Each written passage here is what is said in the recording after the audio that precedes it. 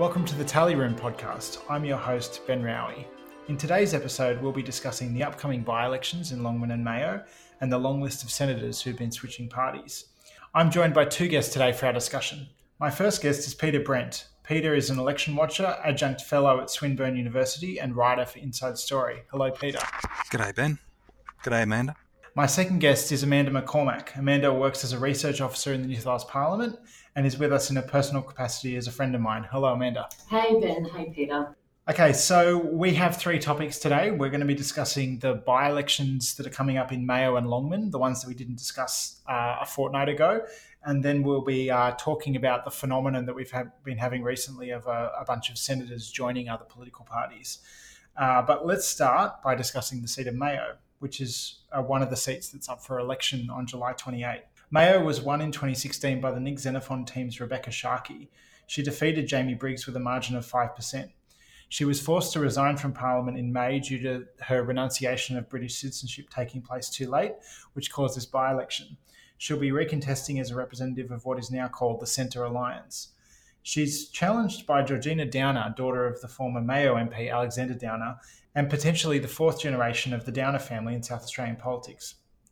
We've now seen three local seat polls that have put Sharkey, after preferences, on 58 to 62%, which suggests she's likely to win comfortably. So, Peter, what will you be watching for in the Mayo by-election results? Exactly those polls that you've mentioned, whether they are borne out. And because of those two polls, that of the two seats we're talking about tonight is the one that I think we can be most sure of, and I'm pretty confident that Rebekha Sharkey will win, but that's based purely on those opinion polls.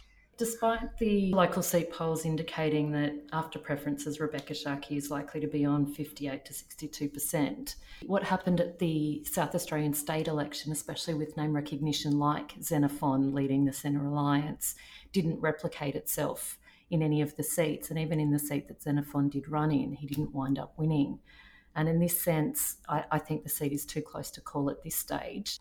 I take your point about the state election result and the disappointing result for Xenophon and his gang.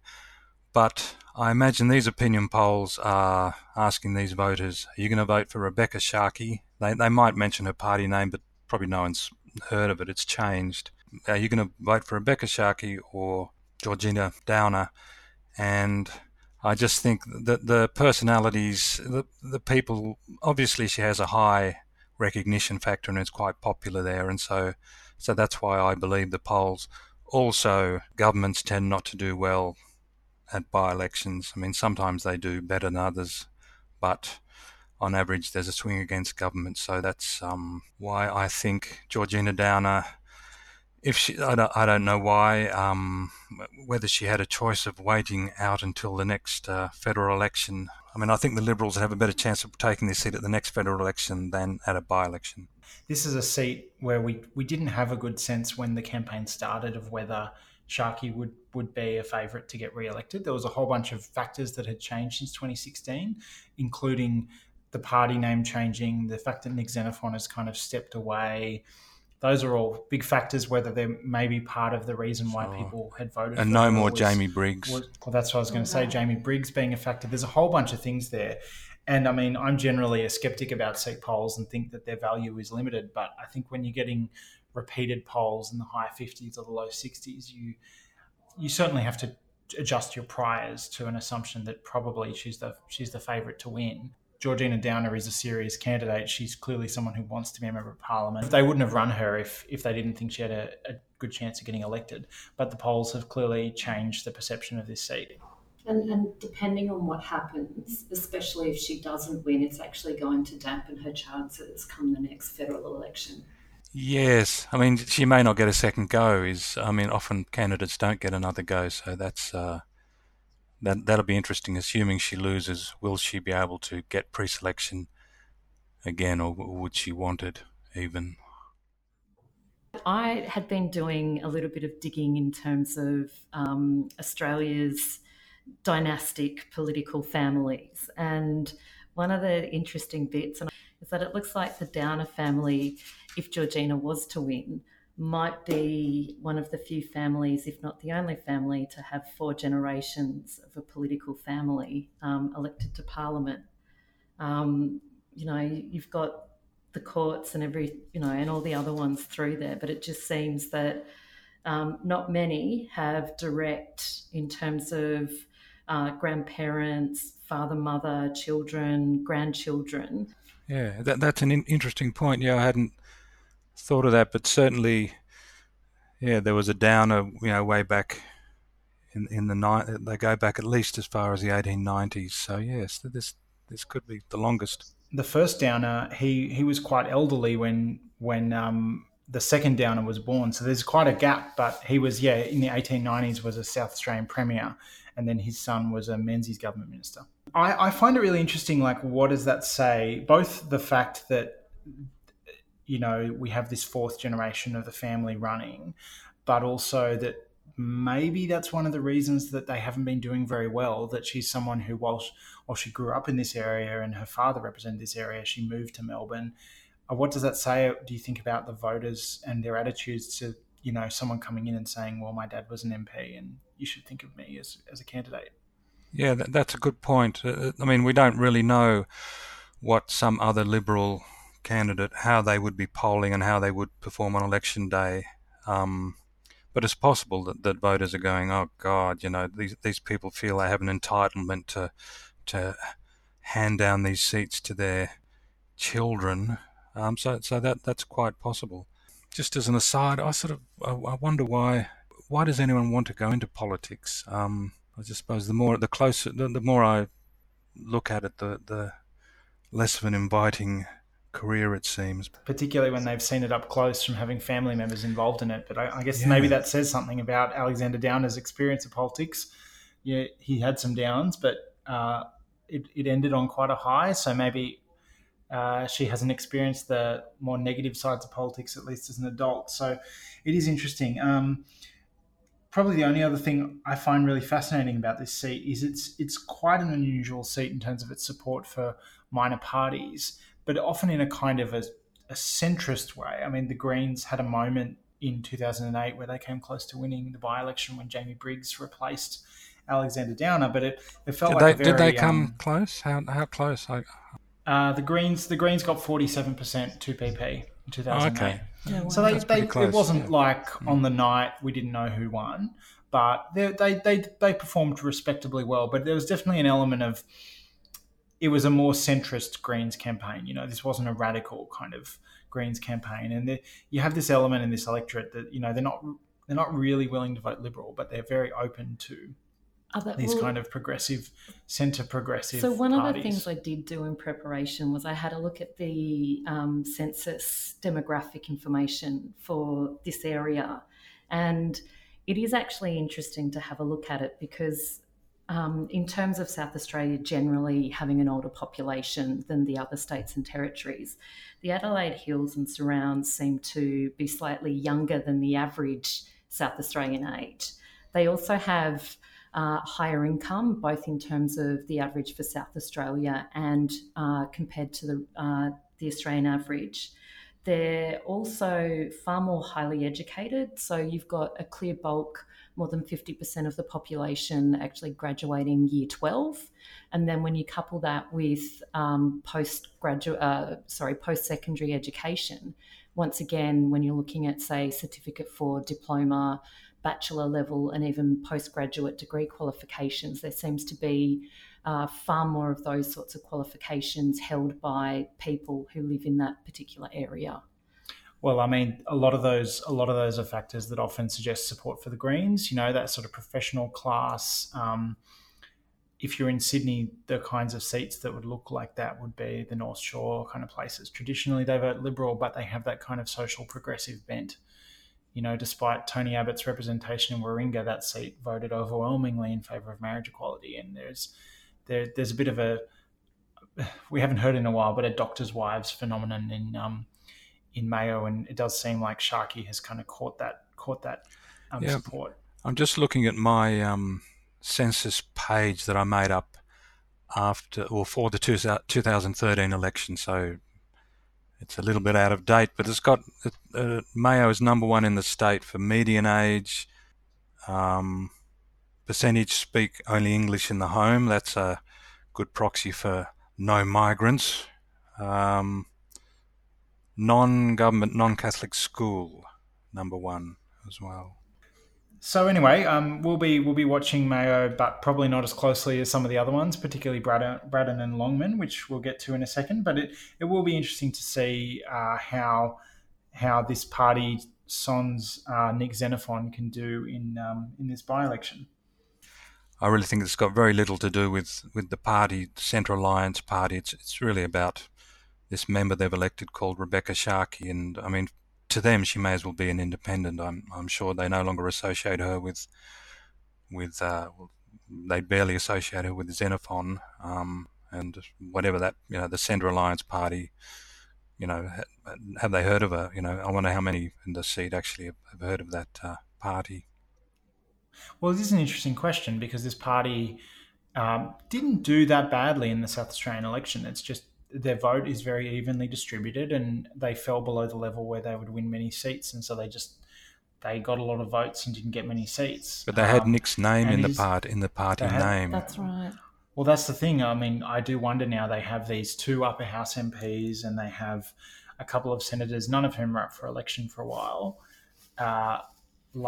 What happens to this party? I mean, it's got kind of, frankly, a not very interesting name. There's not really any. The senators that they have are very low profile. How they do in 2019. I mean, they probably have some residual support, and it gives them a good shot at winning back that seat that Skye Kokoschki-Moore lost to Tim Storer. But Xenophon was their brand, and absolutely, yeah.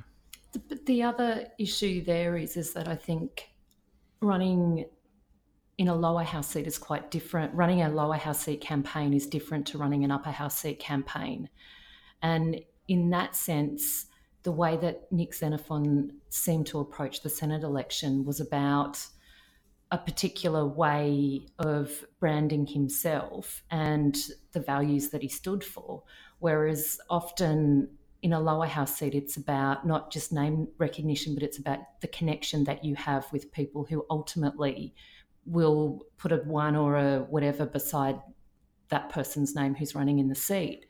And I do wonder if whether or not the parties like Xenophon and whatever else can actually make the translation to running a lower house seat campaign. Well, it was a problem for them. I think that every time that Xenophon had done well in the past, he was running a very high-profile campaign for the upper house against largely anonymous Labor or Liberal senators or members of the upper house. And instead, his candidates, including himself, were up against quite prominent people with local personal votes. And I do think that probably did have an impact. And that's why, for someone like Sharkey, now that she's gotten her foot in the door and she has that personal vote, she could have, whether or not that party is a factor, like a strong rural independent. We've had Ted Mack in the past as an urban independent, but in a similar kind of demographically similar seat. You can see someone like that holding on for quite a while. Our second topic is the Queensland seat of Longman. And the polls suggest that the by-election in Longman will be much closer than the one in Mayo. Longman covers the Moreton Bay area between Brisbane and the Sunshine Coast, including Caboolture and a few other towns. Labor's Susan Lamb won the seat off Wyatt Roy in 2016, but she also fell foul of Section 44 and was forced to resign in May. She's being challenged by Trevor Rothenberg, who was a one-term state MP for the LNP. He got elected in the landslide victory for Campbell Newman in 2012 and was swept out in 2015. Likes to be called Big Ted. Big Trev. Big Trev, Big Ted. Maybe if his name was Ted, it would have worked better. Yeah. We've seen 3 public polls for Longman from Reachtel. All 3 have given the LNP a narrow lead on the two-party preferred vote with 53%, 52% and 51% respectively. Maybe you can see a trend there.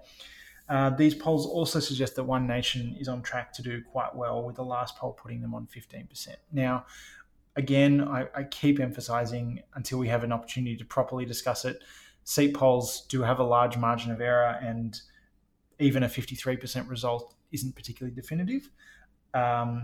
But it does suggest that this race is close, and it's quite possible that we could see the opposition lose this seat. So, Amanda, what do you think the result in this seat would mean for the next federal election? The one of the things that I am finding interesting in watching this seat, regardless of that particular result, because I do think that's going to be interesting in and of itself, is the way in which One Nation has been campaigning and the results that happened in the Queensland election. Now, similar to the South Australian state election, you had that third party campaign happening and trying to win seats. Look, it did win, I think from memory, one seat in the Queensland Parliament. It didn't translate into an overwhelming sense that there was going to be a third force in politics in Queensland. But what is interesting is that because the vote is compulsory preferential, is that the third party can actually play a very real role in who it is that gets elected. I actually enjoy looking at the seat of Longman because it's this seat that's full of contradictions. At one end around Bribie Island, you've got higher SES, you've got people who may traditionally vote Liberal, and whereas around Caboolture and that sort of area, you've got this very working class area. And it's very dark red around Caboolture on the map. Yeah, and it's this strange seat in terms of each end, and yet I do wonder about the impact of One Nation running in this seat. Yeah, I mean, One Nation famously directed their preferences to Labor in 2016 in Longman, and that was kind of credited as being part of the reason Labor won. I mean, the effect wasn't that strong. Like, their preferences didn't flow that strongly really anywhere, and I remember doing calculations that showed that Labor did win by about 0.8% margin, and if you lower the One Nation preference flow to what they got in the rest of the state on average, you end up reducing that 0.8 margin basically to a tie. So the cost for Labor would have been about 0.8, maybe, if you just assume that it would have been average. So that's not a huge factor, but in a close race, that can really matter. And I think a big difference between 2016 and now is that One Nation, they kind of came out of nowhere at that election, and I think even themselves were a bit surprised at how they did. And I suspect that they didn't have that many people handing out how to votes, which meant whatever they recommended, people weren't necessarily seeing it. And apart from the fact that they're probably better organised now, although, I don't think they've ever been particularly well organised, when it's one seat, it's the only seat in the state, and it's much easier to cover your booths, and you would expect to have a much, much more of the population getting a One Nation how to vote this time. So that might suggest that their how to votes have more of an effect. My back of my napkin has differs to yours slightly in that had One Nation preferences flowed the way the rest of the state, they'd flowed in the rest of the state, then Roy would have won. Not by much, I don't No, think. not by much. That's true. Yeah, I mean, we'll never know. We don't know how great their presence was on the ground, how many of those cards they managed to thrust into voters' hands. But as you say, with just one by-election in Queensland, in Brisbane, on July 28, they should be able to get a lot of volunteers. It'll be really interesting to see the preference flow. I mean, it'll certainly favour Big Trev, but whether it has a 6, maybe with a 6 in front of it instead of a 5, that'll be interesting. My view on the polling is that, and this is more relevant to this seat than the last one because of the size of the gap in Mayo in the polling. But most Australians, I don't know whether they know what a by-election is, let alone know that one's coming up, and so they get a robo call, which I think all the polls so far have been saying, if there was a by-election held today, who would you vote for? And I think they're answering so far along the lines of, if there was a general election held today. I just don't think the by-election dynamic has kicked in either Longman or Braddon, and so I sort of don't really think the polls are measuring what. I just think it's too soon, and usually, I mean, by-elections are unpredictable because there's so little at stake. It's not about who's going to run the country. It's about who's going to represent this seat, which usually ends up being who can we send a message to, and let's tell the government they can no longer take us for granted, and that's a large part of the reason why they usually swing against governments. And the next 2.5 weeks is really when we need to look at the polling, and even then, as Ben says, seat polling is pretty rough. But I wouldn't be surprised if Labor wins big. I suppose I just expect it to drift Labor's way. Well, I think one of the key bits in this for both Mayo and Longman in this sense is actually what happens at pre-poll.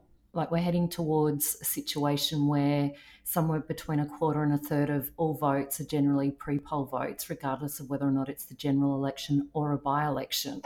But with pre-poll now opened, I think we are going to get a better sense of how it is that people are voting, especially midway through pre-poll, given that the sheer number of votes that actually get cast during the pre-poll period by voters. And it will be interesting to see if whether or not any of the seat polls that were done before Monday compared to any of the ones that are done midway through the pre-poll period change substantially.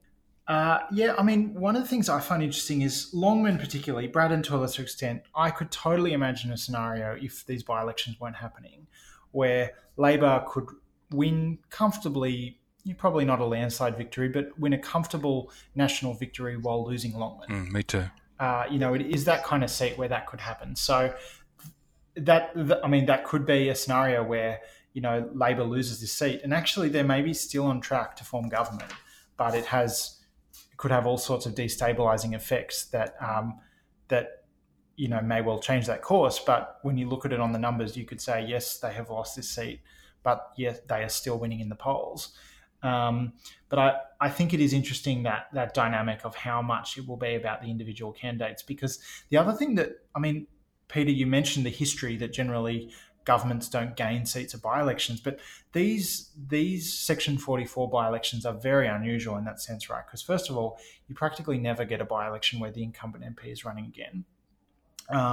You generally have a lot less by-elections in marginal seats, in my experience, because nowadays it used to be the case that a lot of by-elections were caused by the local member dying, but these days people tend to retire in reasonably good health and at a time of their choosing, and generally people only choose to retire if they're in a seat where it doesn't matter, either because the government's margin is they have a lot of seats to spare and it won't matter if that seat is lost, or because their seat is reasonably safe. So having Braddon and Longman as two extremely marginal seats with sitting MPs creates a whole different dynamic, and I just don't think we have any idea what that's going to have. It may well be that people are voting on the basis of Susan Lamb and Justine Kay, although I suspect that, I don't know, I get a lot of commenters on the blog who talk a lot about being angry at them because of the Section 44 issue, and I don't think that that's going to be a factor. I think generally, I think we can ignore comments on blogs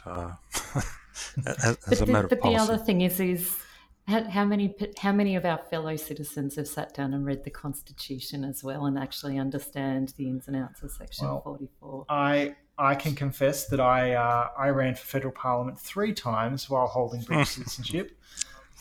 So to be fair, I was only 18 and 19 the first 2 times I did it, so I don't really think I could have been held responsible. But then again, maybe that's a reason why I shouldn't have been running for federal parliament. But what is important is what the voters think about it, and Barnaby Joyce and John Alexander seemed to not incur much wrath from their electorates about their mistakes, but it's possible that in our patriarchal society, these 2 female MPs are judged more harshly, and I sort of mean that seriously. It's possible that people are harsher about women. Yeah, I mean, so They're held to a different standard in terms of knowing exactly what they're signing up for versus, yeah, I can see and that. There clearly was an element where Labor, when it became clear that Susan Lamb in particular and Longman was going to have to resign, and she came into the Parliament and gave a speech about all of her particular unfortunate personal circumstances that have made it so hard for her to resolve her citizenship issues. Although in the end it got dealt with reasonably cleanly this time around. That felt to me like a clear effort by Labor to lay all their cards out on the table and say this is not a person who has acted irresponsibly or has done this just out of laziness. Like, I think there was an element to see off any concern about her being judged for that. But I think until we see any evidence, I mean, it's not just this. It's not the last year, but it's also decades of experience that when MPs get undone for technicalities, their electorates pretty much universally vote them back in. Jackie Kelly in '96 is another example, isn't she? Yeah, and Phil Cleary in '93. I mean, that wasn't a by-election. He ran again in the general election, but he was re-elected after coming afoul, which then raises interesting questions about if we ever had a vote on Section 44. But maybe that's a topic for another day. Definitely. I suspect the dynamic would be very different. But the other thing that I think, just in terms of Longman, and it's one of the things that I do find myself coming back to and thinking about a fair bit, is the seat of Longman, given its particular geography, terrain, and the industries it covers, is that it's this seat that has a mix of both, not strictly speaking metro, but city-based and regional-based characteristics all lumped together. And when I sat down and was having a look at the pendulum earlier today, it's interesting the number of seats that are those outer metropolitan and regional seats on both sides. And I think, I do wonder if whether or not that Longman in some ways is a barometer and a way to test if whether or not that the path to government is actually through the bush, and it is through not running the same sort of metro campaigns, but in terms of looking at what's happening in each seat and the way in which regional and non-metro based seats have had to campaign in the past. Well, there is a massive overrepresentation of marginals that are in what I think of as the urban fringe, that they're almost suburbia. They're the MacArthur's or the Central Coast seats or places like that. And I mean, Dixon, Longman on the outer outskirts of Brisbane as well. So they are definitely a big element in deciding who forms government. But again, I just want to stress that this is just a by-election. I think people in general overinterpret by-elections. I don't think we can, whatever happens on July 28, there's not really much we can take away. And even as Ben says, if Labor loses both those seats, it doesn't really, to me anyway, lessen much the likelihood of them winning the next general election.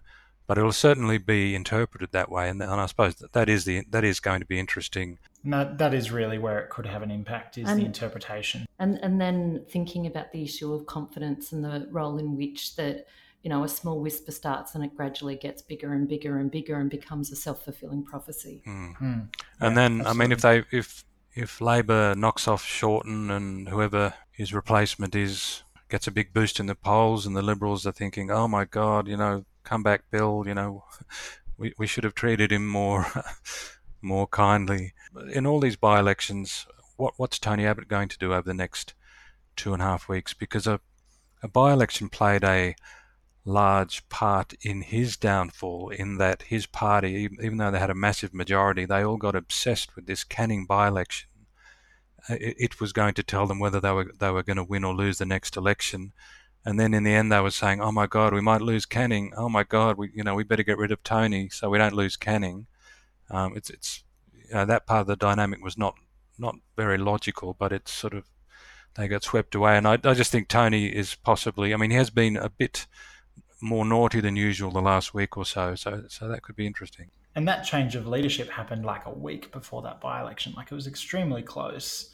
So our final topic today is about party hopping in the Senate.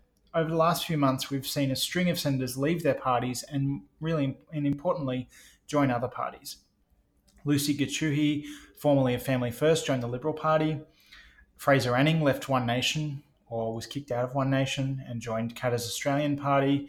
Steve Martin, who was elected on the Jackie Lambie network ticket, has joined the Nationals, the first Nationals MP from Tasmania in a very long time. Brian Burston, another former One Nation senator, recently joined Clive Palmer's Resurrected Party with the imaginative name of the United Australia Party.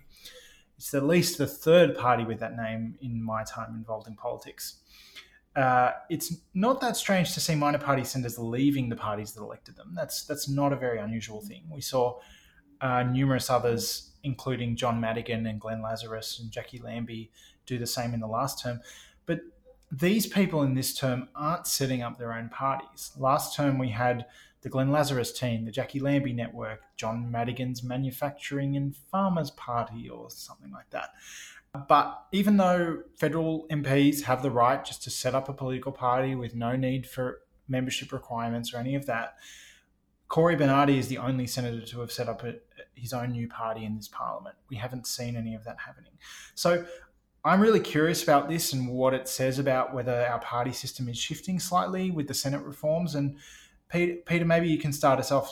Do you think that this is a trend that we see, or why you think this might be the case? The trend, I suppose, is that major party support is shrinking and minor party support is growing. And even though the preference whispering was done away with at the last election, we had a double dissolution instead. And so all these people who probably thought they didn't have a hope of getting into Parliament, and sometimes they can be strange people. I mean, that happens with the major parties as well at these big landslides. These people who really no one thought they were in no hope of seats, and they end up in Parliament. And I just think that's a large part of the disintegration that's been going on over the last two terms. I mean, we had Palmer United, a few oddballs in the Senate there, and then with this Section 44 stuff and people leaving, and the next person on the ticket being elevated, and so they weren't remotely considering that they would actually end up in Parliament. And I think that's part of it, that these are unusual people. What sort of person runs on the One Nation Senate ticket? As number three. And I suppose that One Nation is quite volatile. Yeah, I just suppose they don't have the discipline of the major parties, the coherence, and so they're likely to fragment.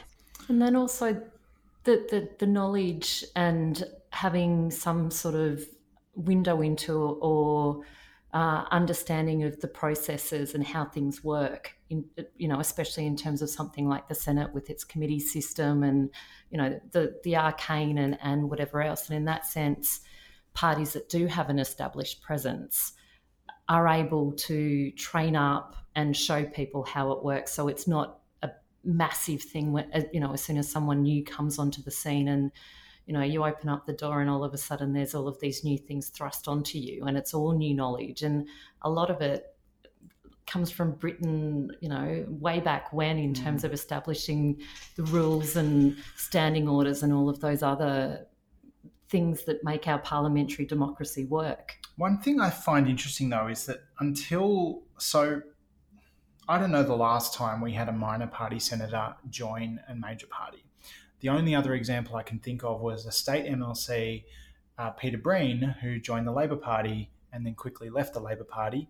Most recently was prominent for being, I believe, the State Secretary of One Nation New South Wales and working for Brian Burston, which was fascinating because he was a centre-left minor party MLC.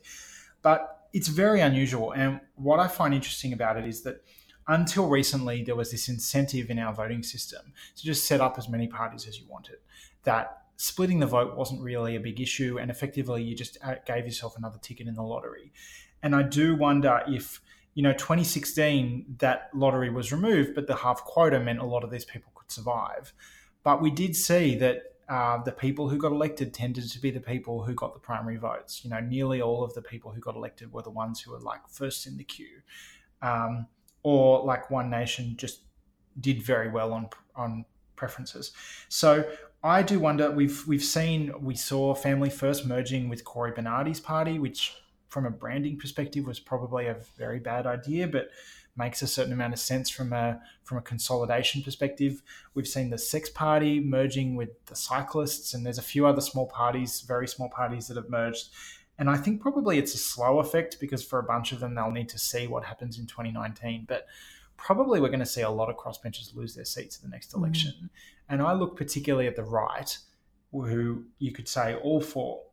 They're far more fragmented in terms of the number of parties that are broadly represented. And we haven't yet seen a right minor party consolidate, and clearly One Nation's not really capable of it, even if they get a lot of people elected. They don't really have the discipline for it. But there's just as much, if not more, of a vote on that minor party right as there is for the Greens. And I do wonder, I think it probably will be a gradual effect, but whether some of these people think this is the only way I survive.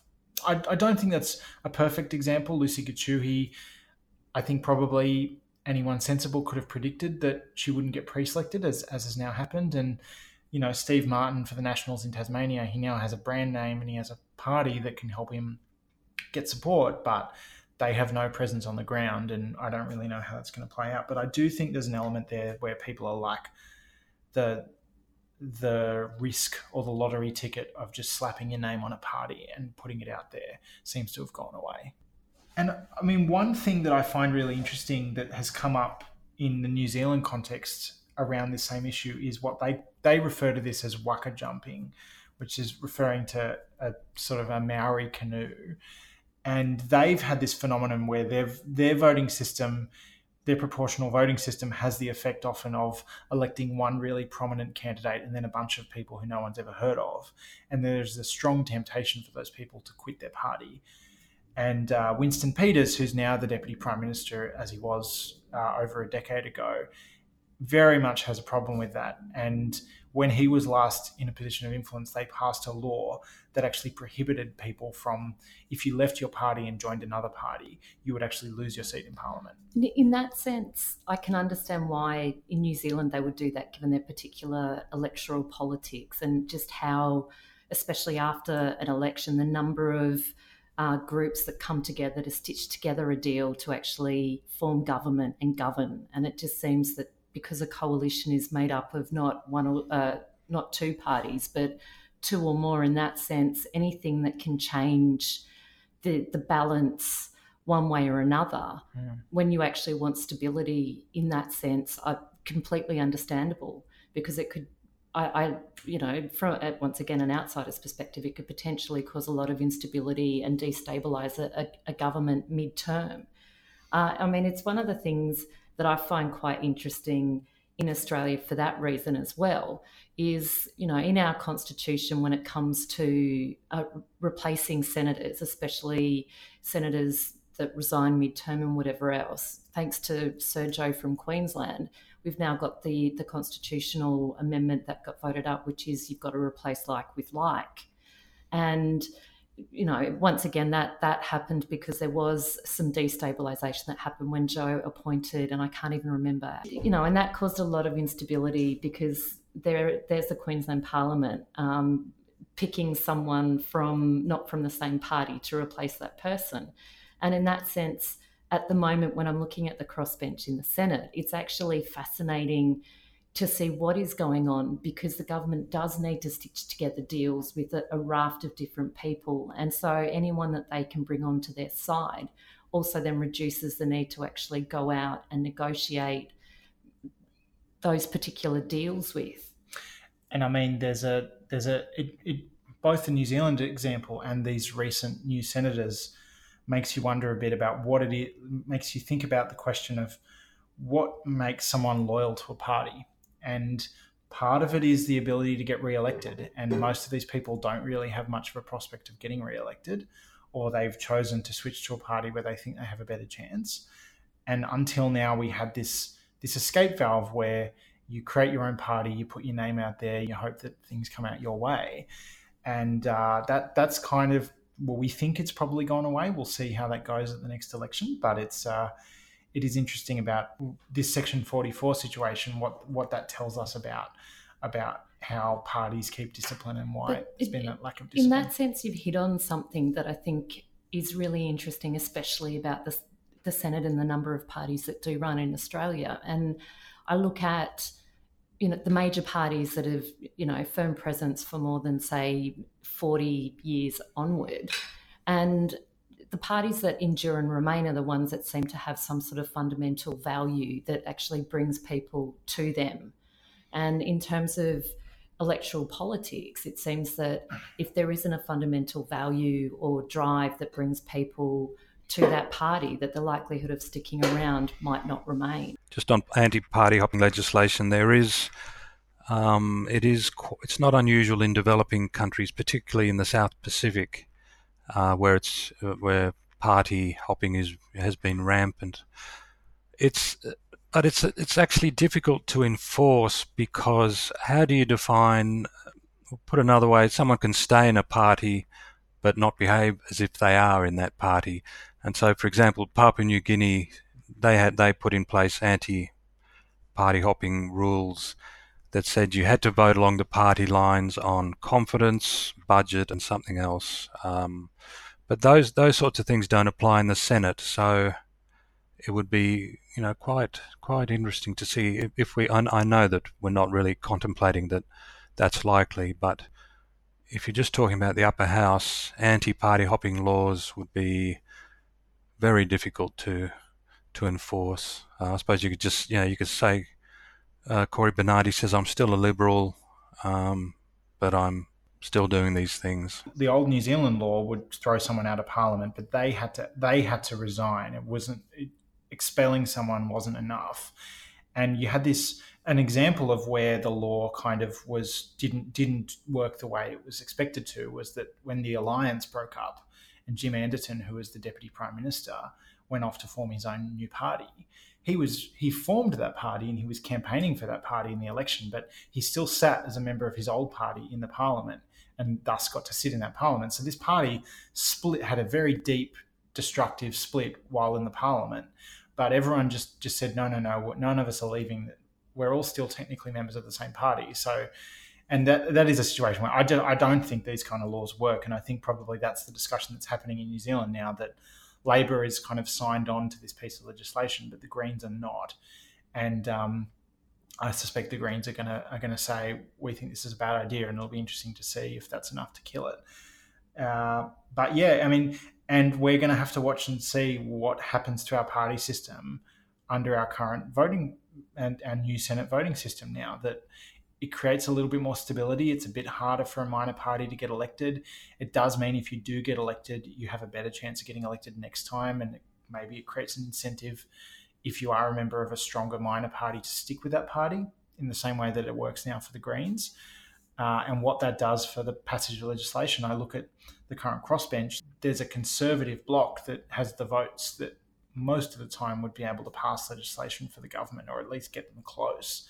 But things are often made a lot harder because they don't work as a bloc. Whereas when Labor had the Greens in the balance of power, it made things a lot easier because you had these two parties that were able to cooperate. In a sense, that made life easy for the Gillard government, but they were terribly hamstrung because they couldn't even contemplate doing something that the Greens wouldn't support.